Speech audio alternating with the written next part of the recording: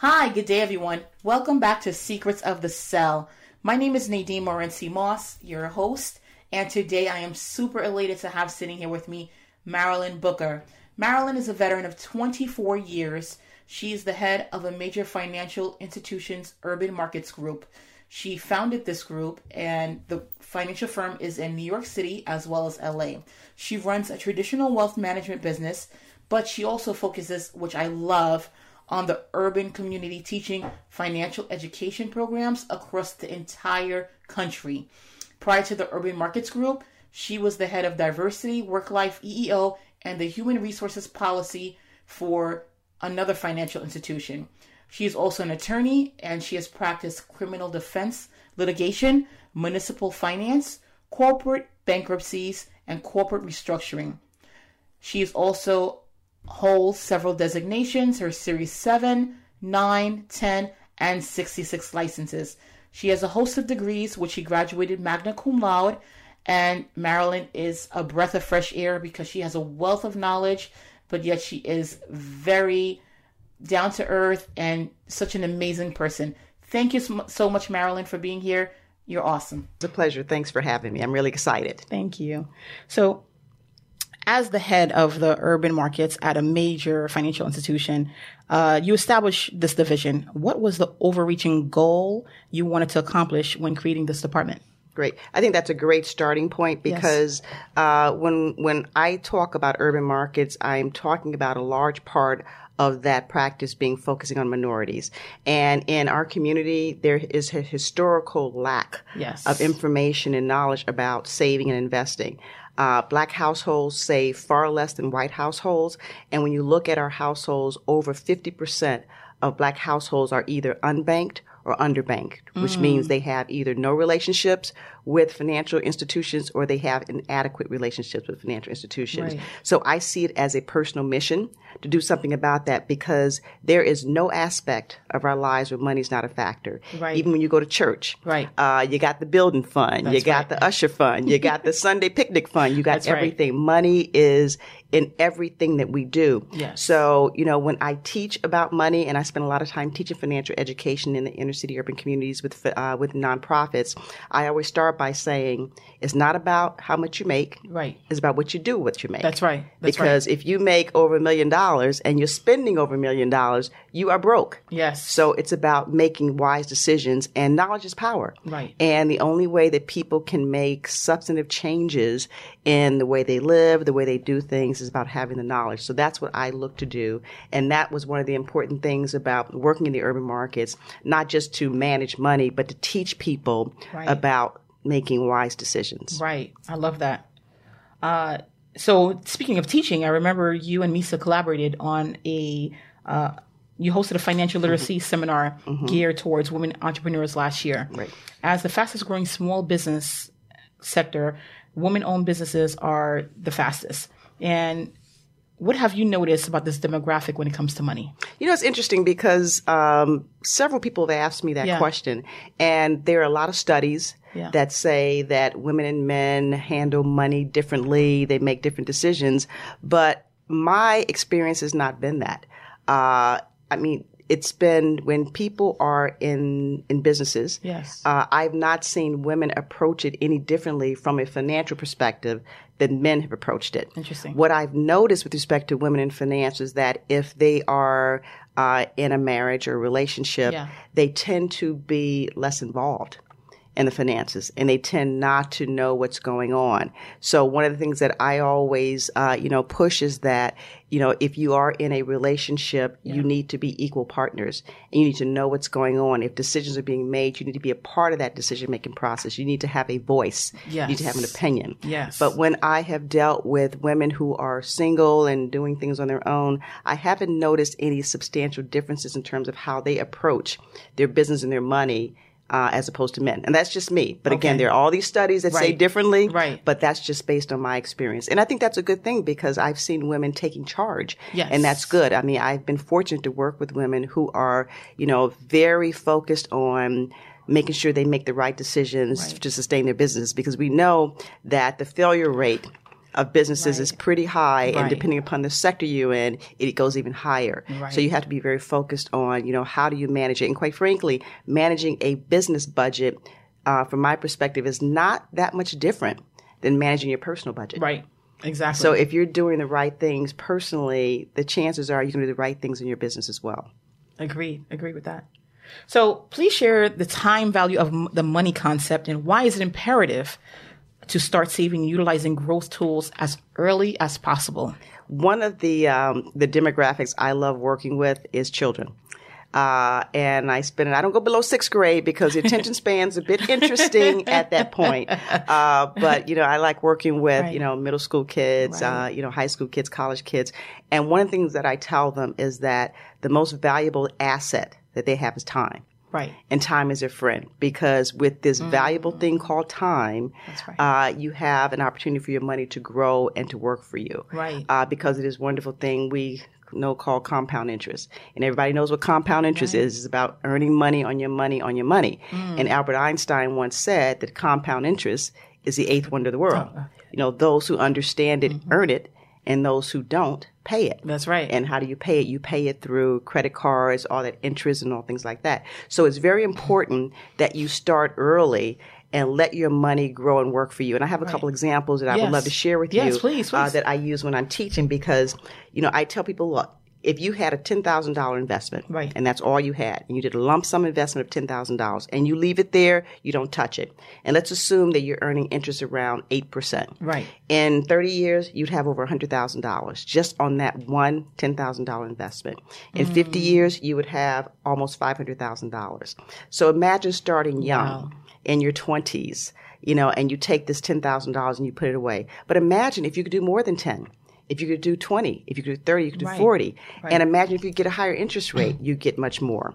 And when I talk to kids, I tell them, we don't have that much money. We don't have that much money. I say, look, it doesn't matter if you have small amounts. If you're able to put away something like $15 a week, or $35 a week. Right. Within 10 years, 15 years, you'd have almost $23,000. So again, it's about putting the small amounts away and letting the money work for you. That's right. Okay, and that's really the value of time. Right. And, you can look at two people. You can have one person who will invest money and say, you know what, I don't want to start investing yet because I'm not making enough money. I want to wait a while. So they'll wait until, they're, 25, 35, 40 years old. You have somebody else who starts earlier.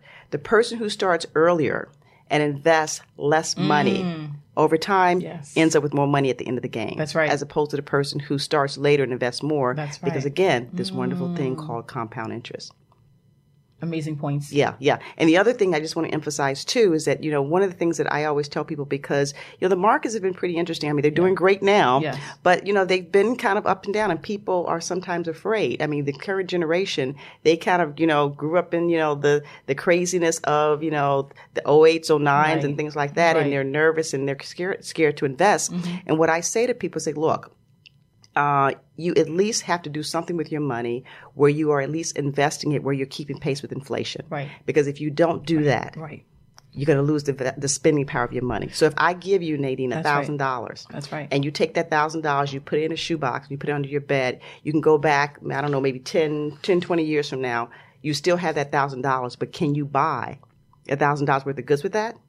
You cannot. Thank you so much for bringing that up. Inflation. That's a huge part of the conversation. Exactly. Yes. So people need to be mindful, and there are a lot of very conservative things you can invest in. So you may not make a lot of money, but at least you won't lose the value of your money. And that's so important in investing. Valuable points. Yeah.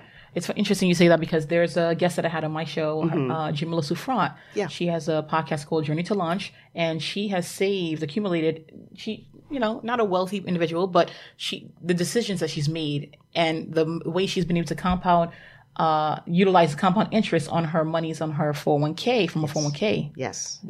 Can you share a little bit about first of all, that's so important because I always tell people if you're working at a company, a firm, even a nonprofit, educational institutions, if you work at a place where they match your contributions, find out what the maximum of that match is and do your best to contribute up to the point where they can give you the maximum match. Right. Because billions of dollars are left on the table every year because people do not take advantage of company matches because that's free money to you. Right.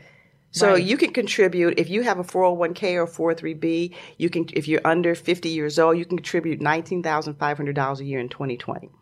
That is tax-free because it comes off the top and you don't pay taxes on that. If you're over 50, you get to put another $6,500 in as a catch-up. So that's $26,000. So let's assume you're over 50 years old. You've now put away $26,000 a year. You put that money away, you're not paying taxes on it. That money is growing and growing and growing for you because that wonderful thing called compound interest, right? So when you're ready to take the money out, you will pay taxes then, but the whole idea is you'll probably be retired. You'll be in a lower tax bracket, and even though you'll be paying taxes, you'll be paying less taxes. But that money has grown for you all those years tax-free. That's right. That's right. So I strongly encourage people to do that. And if you work at a place that doesn't have a 401k or retirement plan like that, then do an IRA. Do some type of plan where your money can grow for you tax-free. Right. Thank you for these points. These are valuable. So I know you're working on a lot of initiatives with schools. What do you have in the pipeline? So I'm working on something because, first of all, I love teaching. I just love that. I love to see the light bulb go off, you know, when you share these concepts with people. And I get so much positive feedback that I'm trying to figure out a way to do this more on a mass market, as opposed to, you know, one organization at a time. Right. So stay tuned. Okay. I can definitely maybe see get some pointers from you. You never know. I see it coming. So if you are a part of an organization that you're international or national, Marilyn is available. Well, thank you. I'm here. As the wealth gap widens between communities of color and other demographics, what advice can you give to communities of color in particular to close the wealth gap? You know, that's an interesting question because I've been asked that question before.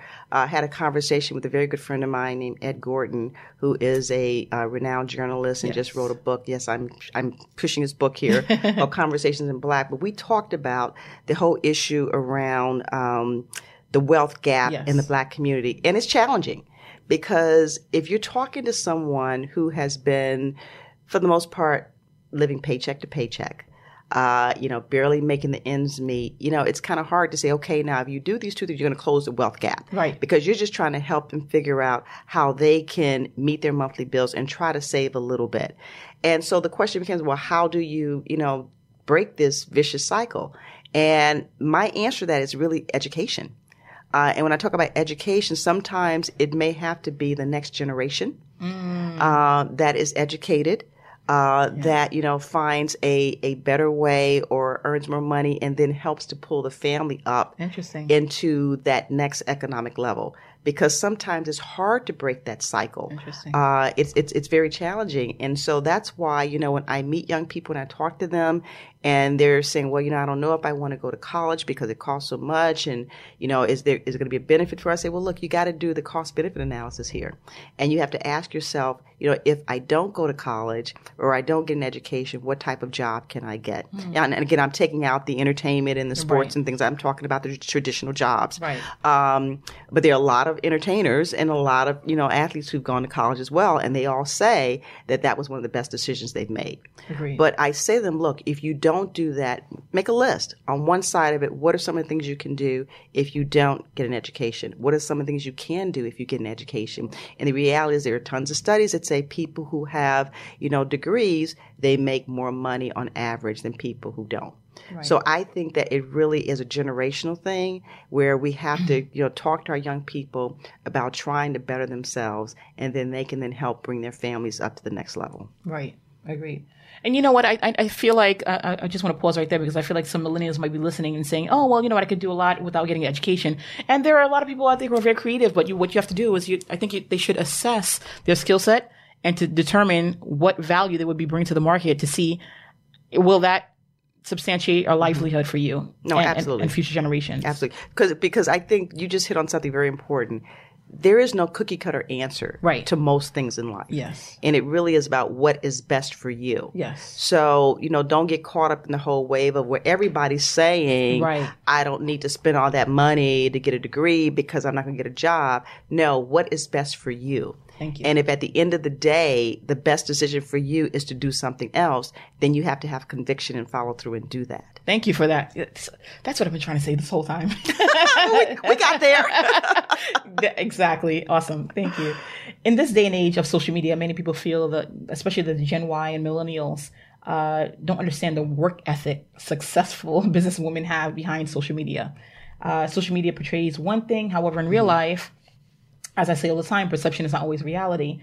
In real life, it's a different ballgame. What advice can you share with the audience that allows them to take a glimpse of a strong work ethic and principles they should implement in their daily routine? Oh, that's a mouthful. Oh, sorry. I know you got it though. Let me break that one down for you. Please, okay, thanks. so first of all, I'm going to start by saying that in terms of, I have been fortunate to work with a lot of millennials and is it Gen Yers or Gen Ys, however you want to pronounce that. Yeah. And I have a lot of them who are mentees. And I think they kind of get a bad rap when it comes to their work ethic. Because, the older generations, or not want to say the more mature generations, not older, more mature generations tend to say, oh, well, they don't want to work as hard. They don't want to do all these different things. Right. And I don't think that is they don't want to work hard. I think that they just do things differently than we did things. Okay. And different isn't bad. Right. Different is different. And it's probably not that far off the mark than what our parents used to say about us when we were coming along. So that's how I approach them. I mean, they have a way of looking at things and solving problems where they get from point A to point B much faster than we do. Because most of them were born with smartphones or in their cribs. Right. So the world is different for them. So they view the world differently. So I don't fall into the category of saying, oh, they don't want to work as hard. I accept that they want to work differently. Okay. They have a deeper appreciation for work-life balance than I know my generation, than my generation. Now, I tried. We all try, but I think they kind of sort of get it because at the end of the day, life is short. And you just never know, what the next day brings. And I think they have a deeper appreciation for that. And that's how they approach what they do. That's an interesting perspective. Yeah. I actually appreciate what you just stated because, I don't think I've ever really heard anyone frame it that way. Yeah. Yes, because for the most part, but again, there is a percentage of the millennials that do, again, think that things are just a whole lot easier or things are not as you can agree and attest that things are not easy behind the scenes, especially when you're in the caliber as yourself. You're in a C-suite level. Yeah, it's not easy. Yeah. So, and like you said, the work-life balance. However, it took a lot for you to get to where you are. Yes. And a lot of times, I feel like they just don't understand that. They think that it just I don't know. Snap of a finger. Yeah, I think that they are very impatient. Is what it is. And again, this goes back to how they were raised. Okay. I mean, they are in the information age. Agreed. Look, I remember, and I'm going to date myself a little bit, having to look in an encyclopedia. When my kids don't even know what an encyclopedia is. Britannica. Okay, exactly. They don't even, World Book, okay? They don't even know what that is. Right. They are used to picking up a device, punching a few things, and boom, the answer comes up to them. Right. Whereas I had to go get a book and look at it and go to the index and find out what page to go to and all that crazy stuff.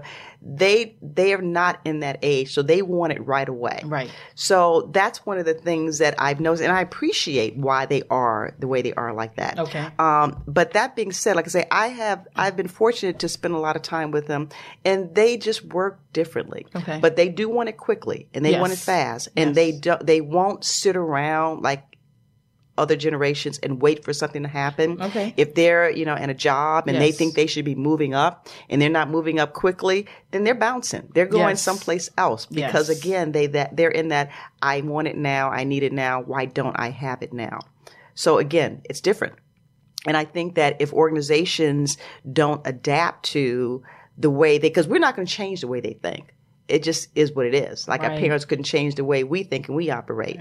So if you want to capitalize on that energy and that spirit that they bring to the game, there has to be some adaptation to the way they view the world.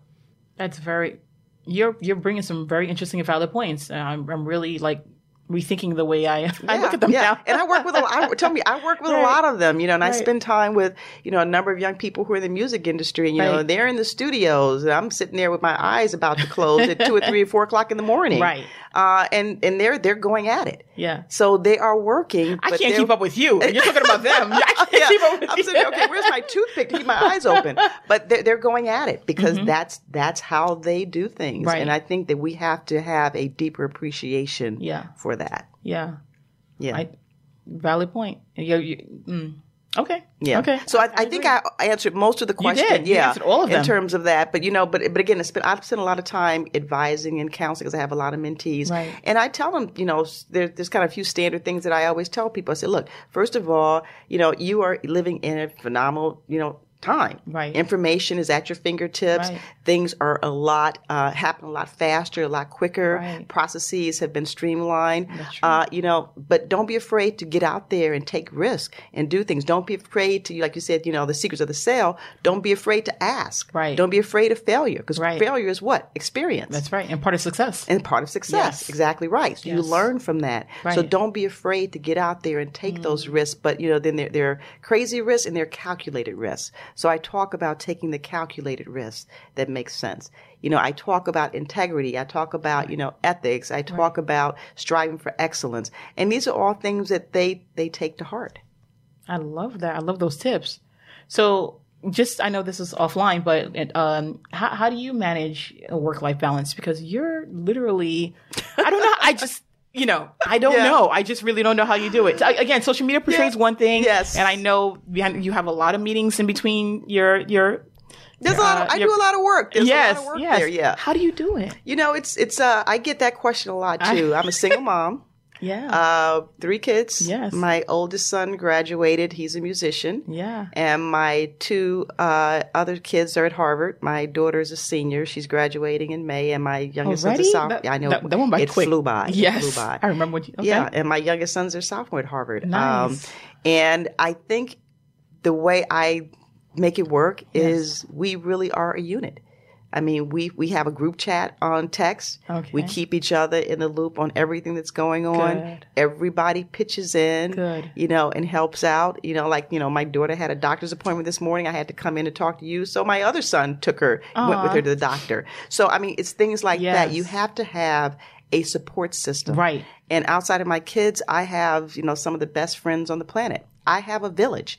And I say all the time that there's no way that I could do what I do without my village of girlfriends. Because I grew up in Chicago and all my family's in Chicago. I have no family, on the East Coast. So I spent a lot of time between New York and LA. Right. And my village, in New York and my village in LA is the bomb.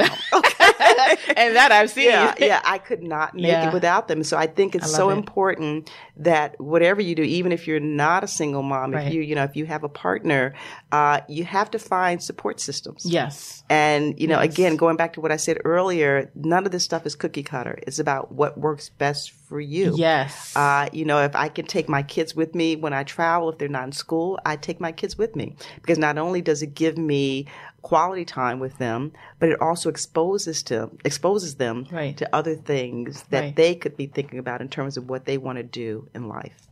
It's about the experiences. I love it.